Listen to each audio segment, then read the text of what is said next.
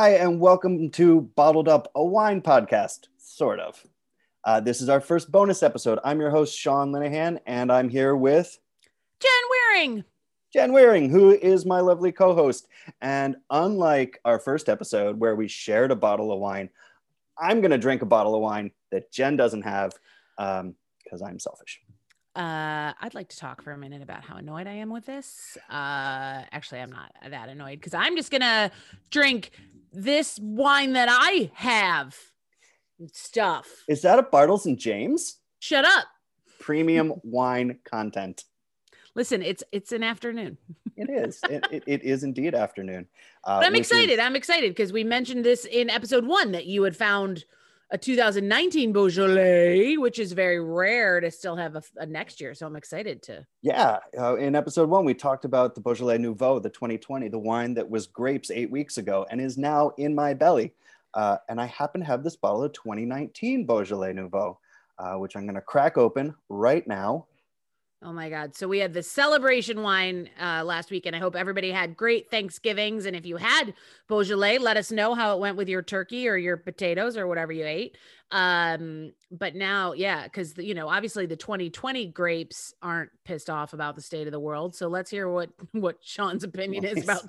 Were the 2019 grapes happier, Sean? That's what the people want to know. I think it was a more flavorful, angrier year, spicier, like J-Lo.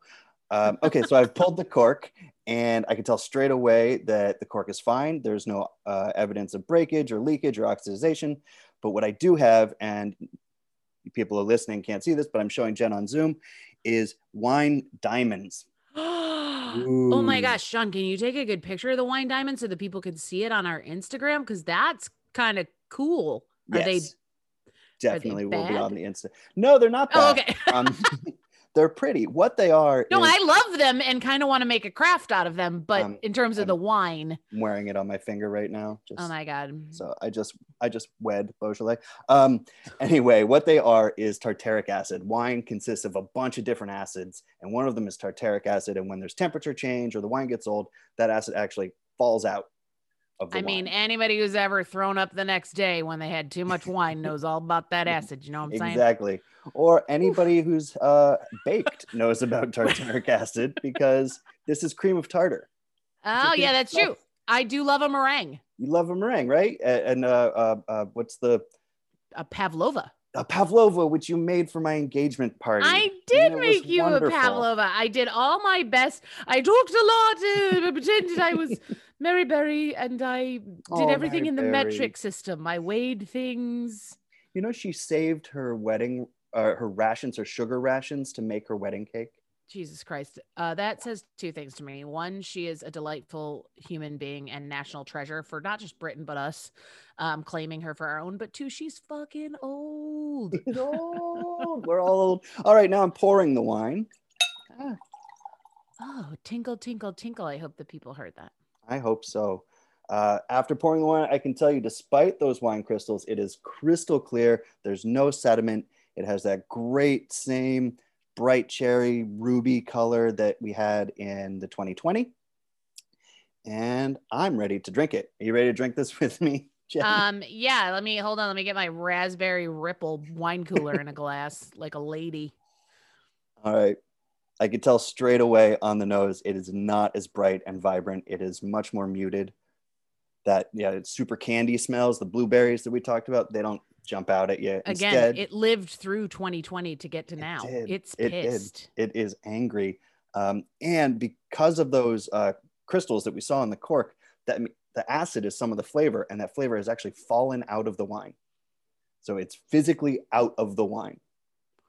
Oh man, I hate when my flavor falls out. It has a much more... That's a weird thing to say out loud. It's like when Flav drops his clock. Same thing. No. They did that off the Staten Island Ferry once. They dropped his clock off the Staten Island. I just made that up. Oh, I was like, Jesus Christ. I figured it happened. Remember you had that dating show? I worked on that dating show. You did? Yeah. Okay. So that's why I was more of a rock bus of love. Rock bus of love was just like the Shawn Mendes documentary, which is how I spent Thanksgiving. Okay, so back to the wine. It is muted, but it has some lovely earth tones, a little bit of spice to it. None of that gross mushroom juice that we talked about last Yes! time, but it does have a distinct earthy quality. Now to taste. Listen to my slurps. Yep, gross. Try not to vomit. Okay, so we've got cranberries, we've got raspberries, pomegranate, but it's all a little more muted. It's not as bright and sharp in the acid. It's got more of your solid berries, your grounded berries, if you will. Exactly. These berries have seen it. These berries. These berries have lived through the death of Ruth Bader Ginsburg. They have lived through the re-election of Mitch McConnell. I only want a 6-pack of the Bartles and James. How am I going to work tonight? I'll drop some off. I'm Thank going to go you. for a bike ride. I'll bring some over. Okay, appreciate it. Well, it's a bit more muted and a bit more subtle. It is complex in other ways. It's got that earthiness. It's got that kind of spicy texture to it now. And it feels like I would drink this with a meal and it would complement the meal rather than just kind of like be something to drink with the meal. So that's an interesting little take on the 2019 versus the 2020. It's been quarantined, so it's had to learn to really play nice with the rest of its home peoples. Yeah, it's been stuck in my cellar. And in your cellar, there it the is. Fridge that lives next to my TV. Fridge cellar. Those are my favorite kind. I worked for a week. We'll talk more about him in other episodes, of course, but I worked for a fellow who had lots of money and he had a real wine fridge that he was convinced was broken despite the multiple experts I brought in to test its humidity, to test its temperature, to test its everything. He was convinced it was broken because one bottle he opened did not taste right to him. Now, to be fair, if we had gone to a restaurant, he would have ordered like a pomegranate margarita. So maybe the complex wines of his cellar were not for him. You know, perhaps cork taint, or you know, maybe that one slot in the fridge was broken, because that can happen in science fiction books. Sure. Or maybe he just is dumb. That said, Cork Taint was my favorite emo band in college. So they were so good. Cork Taint. That's not really emo. I mean, they were both emo and heavy metal. It was, you know, they were a band for all moods. Yeah, it's like Japanese screamo punk. Yeah, exactly. Cork Taint. Cork Taint. Man, how is your cork taint, listeners? That's gross. Don't tell us. We don't want to know. And don't send photos. No. Oh, no. We're going to put up a photo of the wine crystals. We do not want to see your cork taint. That's right. Unless... I kind of do, just a little. I was going to say, unless we have a listener named Crystal. Anyway, oh, my goodness. So we talked... How often does wine crystals happen? Sorry, I'm very fascinated with the crystals. All the time.